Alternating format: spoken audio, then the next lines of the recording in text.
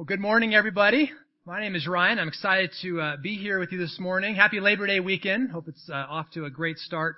A little bit interesting fact about me. I used to be on staff here at Stapleton Fellowship Church, so I am not brand new here with you this morning, although it was 7 years ago when I was on staff. So we weren't in this building at that point. We were at the school behind there, and those were the portable church days. So it's been kind of fun reminiscing with some of you about that, of dragging the trailer and setting up chairs and pipe and drape and all that good stuff. And back then you also had name tags that folks would wear, and remembering with Ryan Wickstrom how I would come in and on accident I would take his name all the time and slap it on and go throughout the morning as Ryan Wickstrom, and I guess nobody really knew because I was Ryan Whitson and it's close enough, I suppose. But nonetheless, good memories, good times. We keep tabs on all of you. My wife Laura has gone on women's retreats and done some functions with them as well, and so we love this church, and it's been exciting to be a very small part of your journey over the last handful of years. Currently, right now, I'm a pastor at Good News Community Church. We're up in the North Denver area. We're a multi-site church, and today we are doing something a little unique with Labor Day weekend, and we have closed the doors of our church services in both campuses, coming together, and we have formed serving teams, and all throughout the North Denver area we have teams serving, whether it be at food banks or nursing homes or pregnancy centers, or partnering with the different cities and communities such as Commerce City or Westminster and Broomfield, those kinds of things. To show and share the love of Christ. And so it's a great time. After we leave here, I'll be heading out and we all come together for a barbecue and games and just to be together. And that's really the key. As good as it is to serve and to be out in the community and to doing things like that, and it's a really good thing, the part I love the best is that people from both campuses are coming together and they're serving together.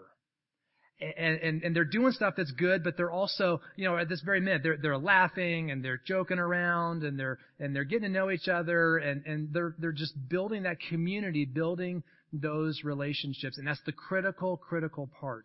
And so I want to share something that's a conviction of mine. I hope you agree with me. And the conviction that I have goes something like this, that I am convinced that God uses other people to change the direction of our lives. Do you agree?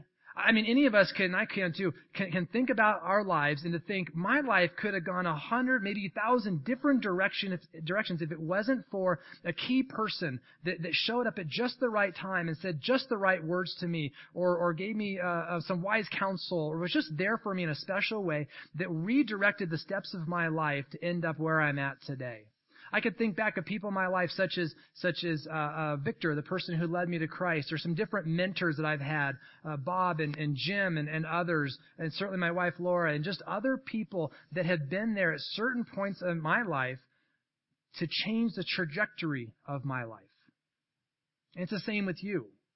God brings these people at just the right time. And to give an example from Scripture of how this looks, if you have your Bible or you can follow along the screen behind, go to Acts chapter 9, because there's a person that most of us, all of us, have probably heard about, the Apostle Paul, from the Bible, and he had the trajectory of his life changed because of one person. Just one person showed up, did something in his life, and it changed everything for him.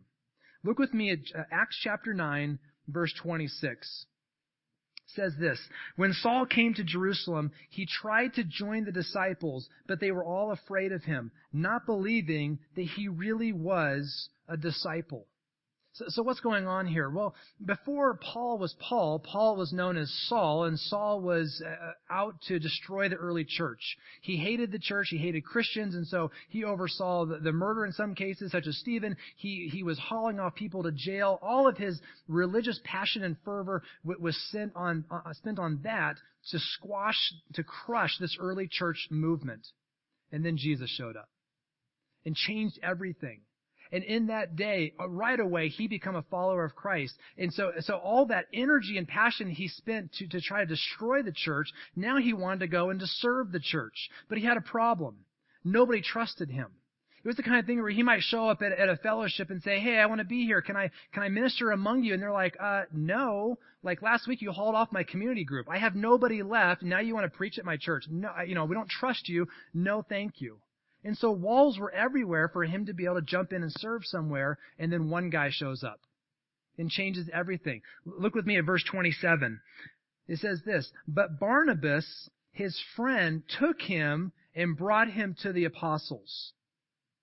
Barnabas, a respected leader in the church, said, I'll vouch for him. He's okay.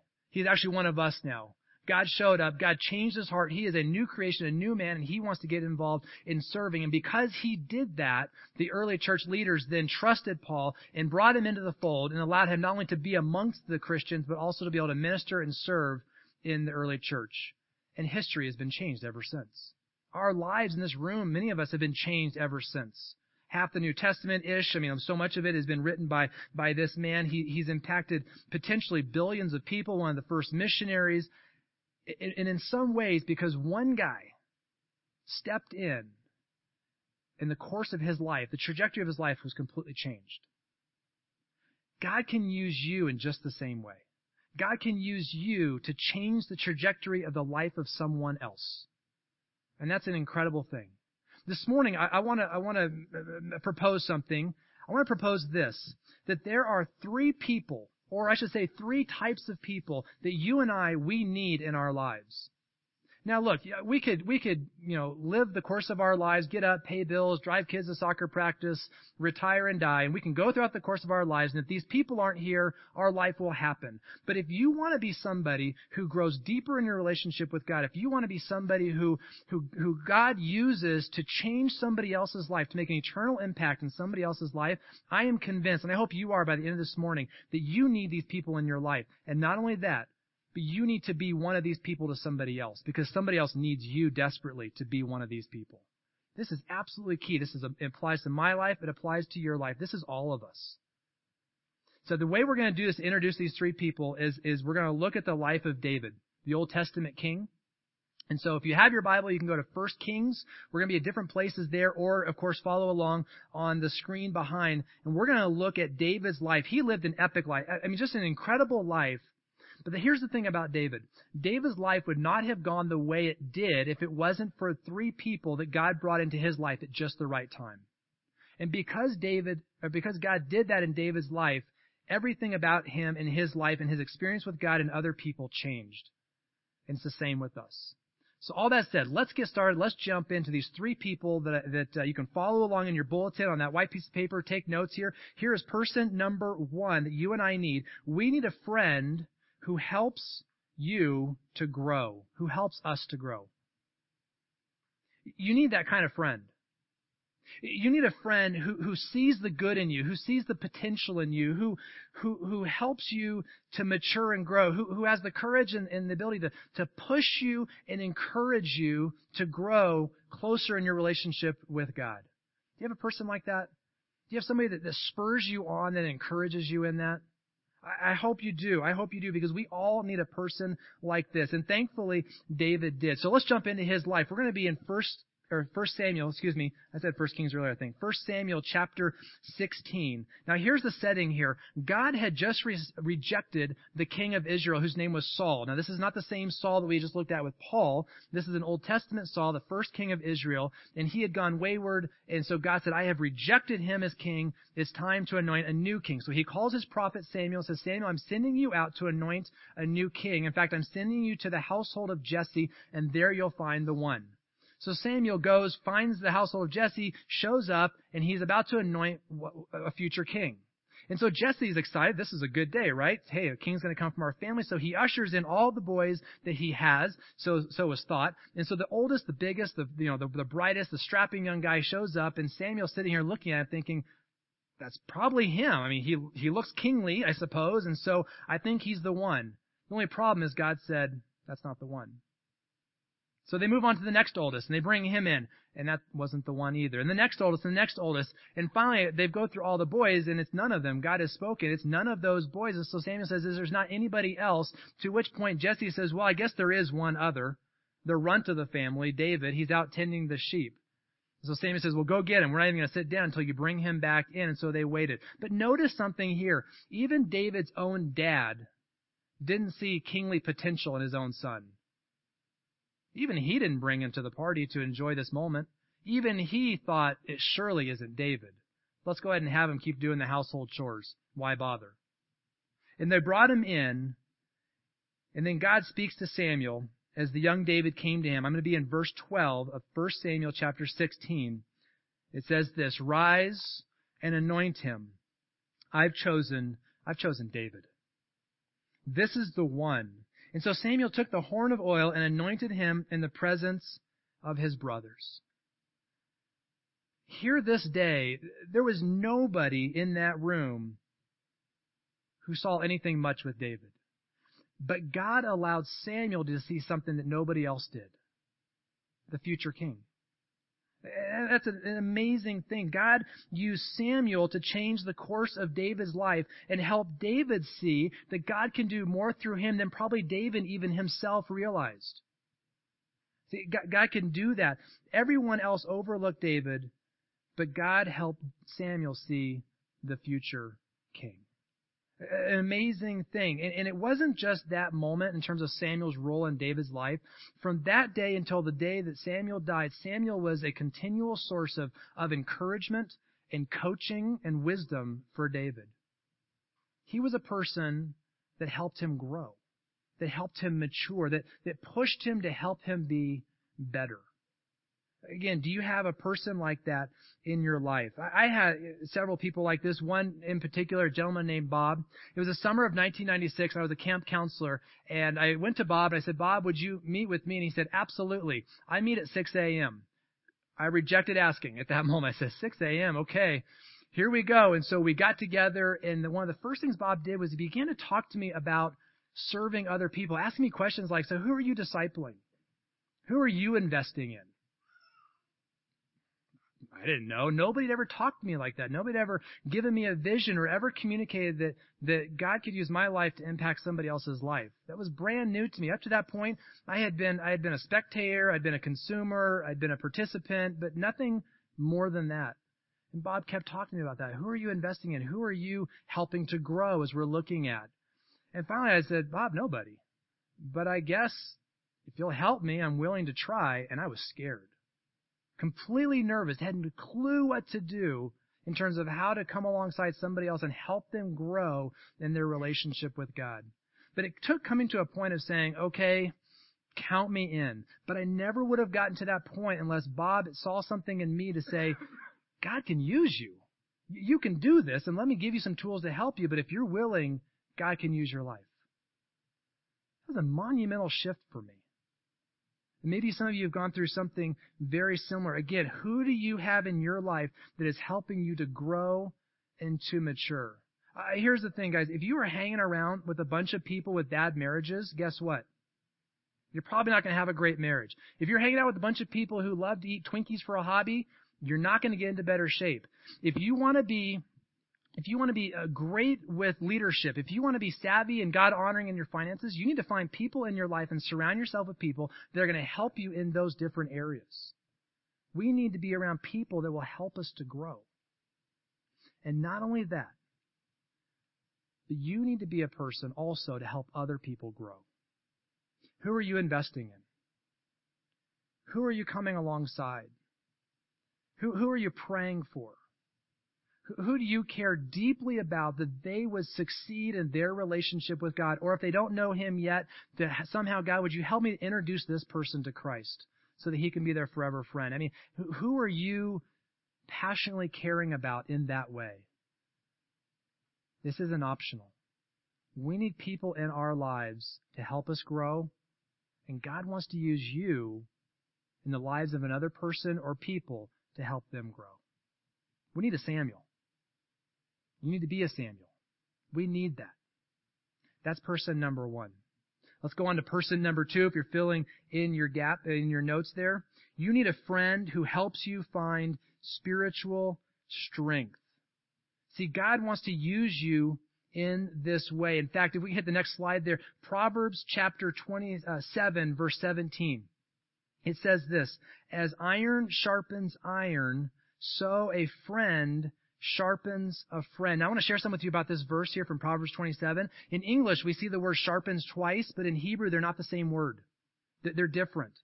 And so the traditional sense is in the first one there is iron sharpens iron, but the other one says, so a friend sharpens a friend. That word sharpens, the second time it's used, that means to refine someone's face.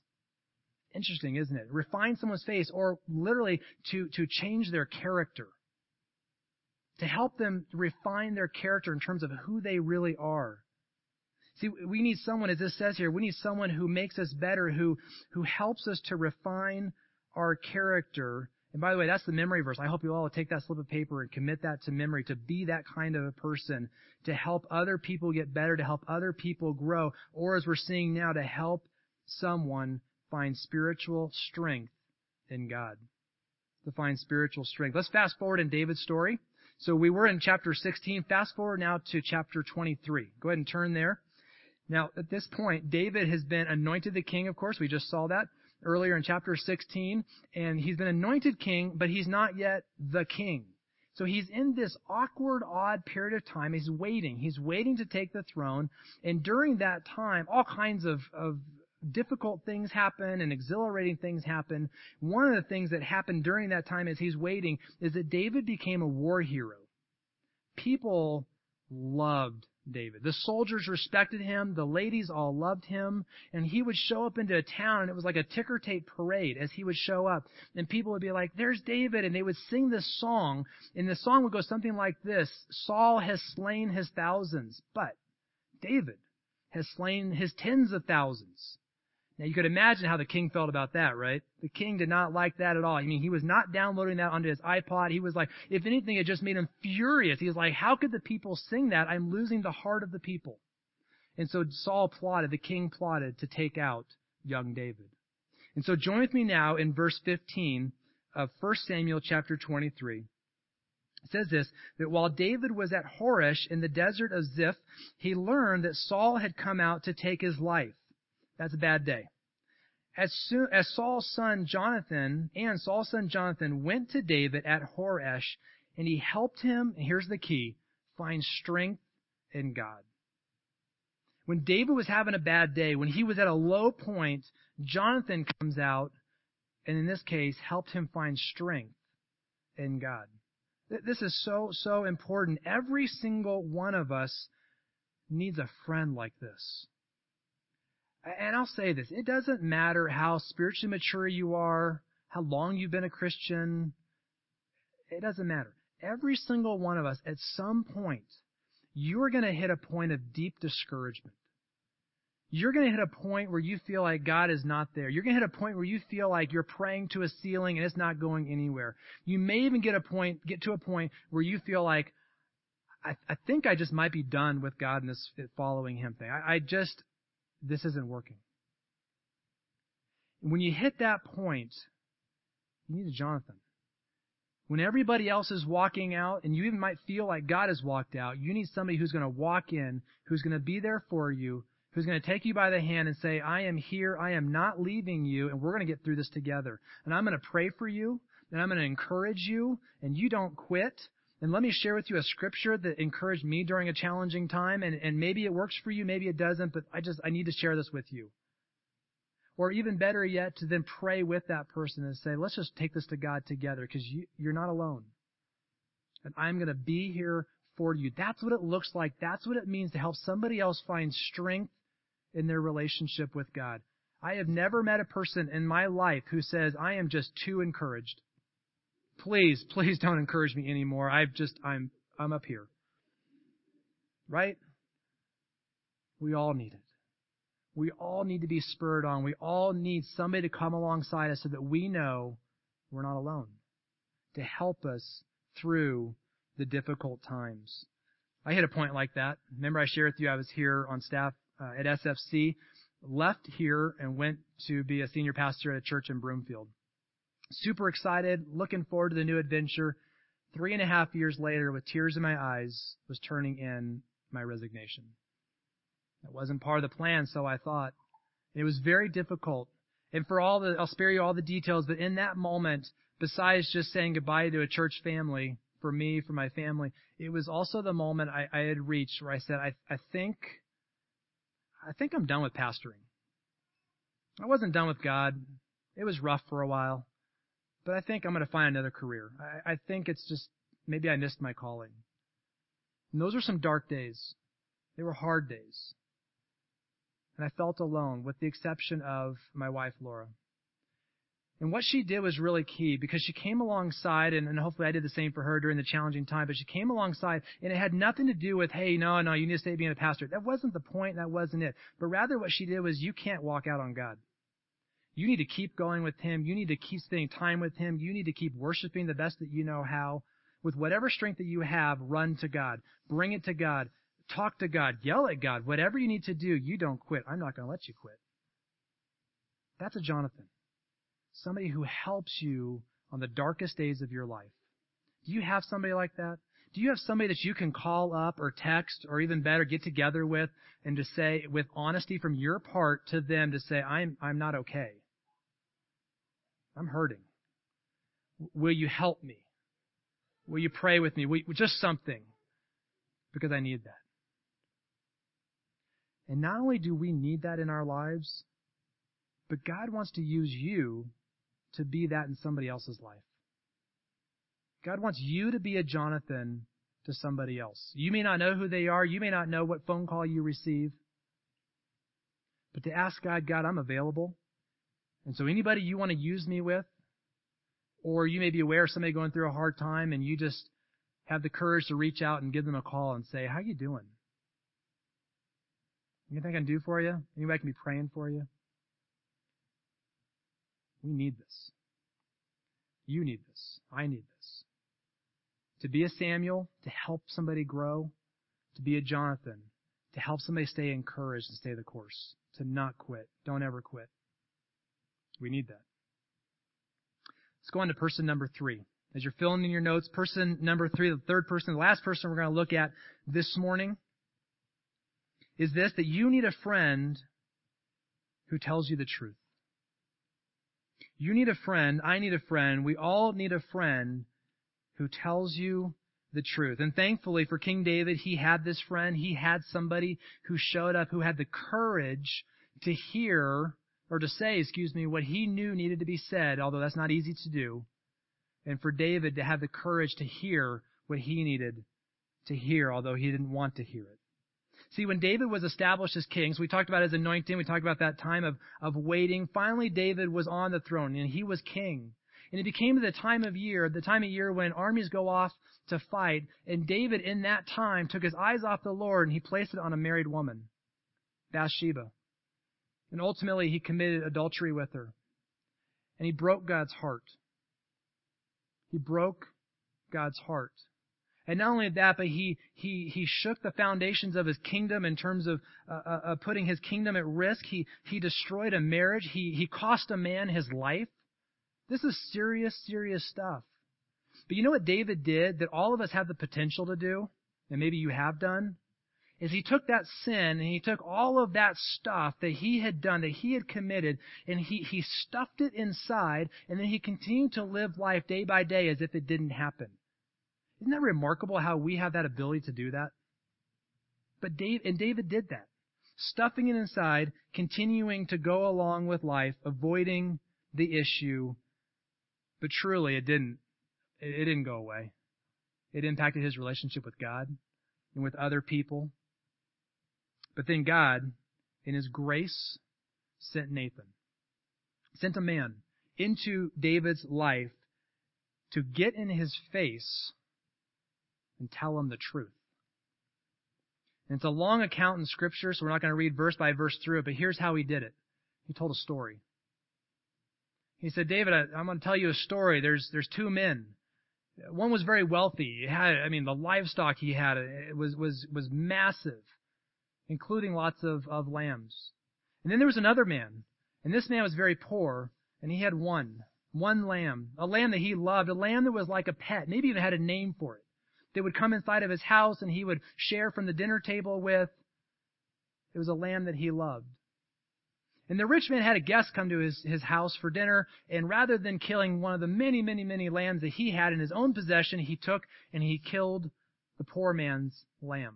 And as Nathan shares the story with David, David is caught up with it, and he becomes furious, and he is enraged, and he says, who is this person? Tell me who this is. This is the most horrible thing that I had ever heard. A man should lose his very life for what he did. And then Nathan looks at him, and he says something, and this is what he says. He says this word, ata ish. That's Hebrew. Say it with me. Ataish. Ataish. Now you know some Hebrew. He said, Ataish. You are the man. It's you. You're the one. And in that moment, and with that word, you get a picture that David crumbles. And everything he had shoved inside to keep from coming out and putting on the mask and living this kingly life, thinking that nobody is ever going to find out about the junk that inside, the things that he has done, it just unleashes and comes out. In fact, I would encourage you on your own this week, grab your Bibles, turn to Psalm 51, and just read through those words, because you almost get a picture, and it may not exactly have happened this way, but after Nathan said that word, that David at some point went upstairs into his room, pulled out his laptop or something like that, of course, and then began to write these words down, this prayer of repentance to God, and it just gushes out of, God, I own it. I did it. I'm sorry. That's what he did. But it took one guy who had the courage to get in his face and tell him the truth. Do you have somebody like that in your life? Do you have a Nathan in your life? When was the last time that you ever had somebody come to you, and let me say it a different way, that you've ever given permission to somebody to come to you and to say something like, don't do that, or stay away from that, or please don't go there, or please, I'm begging you, no. To tell you, to warn you that you're gonna hurt your marriage, or you're gonna hurt your relationship with God, or you're gonna hurt your kids or somebody else. Don't do it. When's the last time you've had that? Do you have a Nathan in your life? If you don't have a Nathan in your life, or somebody that you have given permission to be a Nathan in your life, to say, will you please hold me accountable? You're at risk. Because all of us go our own way. All of us sin. All of us fall short. All of us do things. We say things. We do things we wish we could take back or regret. We need that. We need somebody in our lives. And if we don't have it, at some point, we may risk shipwrecking our faith, our marriage, our relationships, our friendships, because there's nobody there to hold you accountable. So who's there to say, hey, that may not be the best in terms of your marriage? Who's there to say, hey, what are you watching on the internet? Who's there to say, how are you being a dad to your kids? Or how are your work relationships? And who have you gone to and say, will you ask me about this? Will you please ask me how I'm doing in these areas? I give you permission because I need to know that somebody's going to ask me. I need to know this. And as we've been talking about with both the Samuel and the Jonathan, are you a Nathan in somebody else's life? Is there somebody that you have said, I am willing to hold you accountable? Or you have the courage when you see somebody that you love and care deeply about and they're making decisions that you think, this isn't going to end well. That you've had the courage to go to them and say, whatever needs to be said. This is a big deal.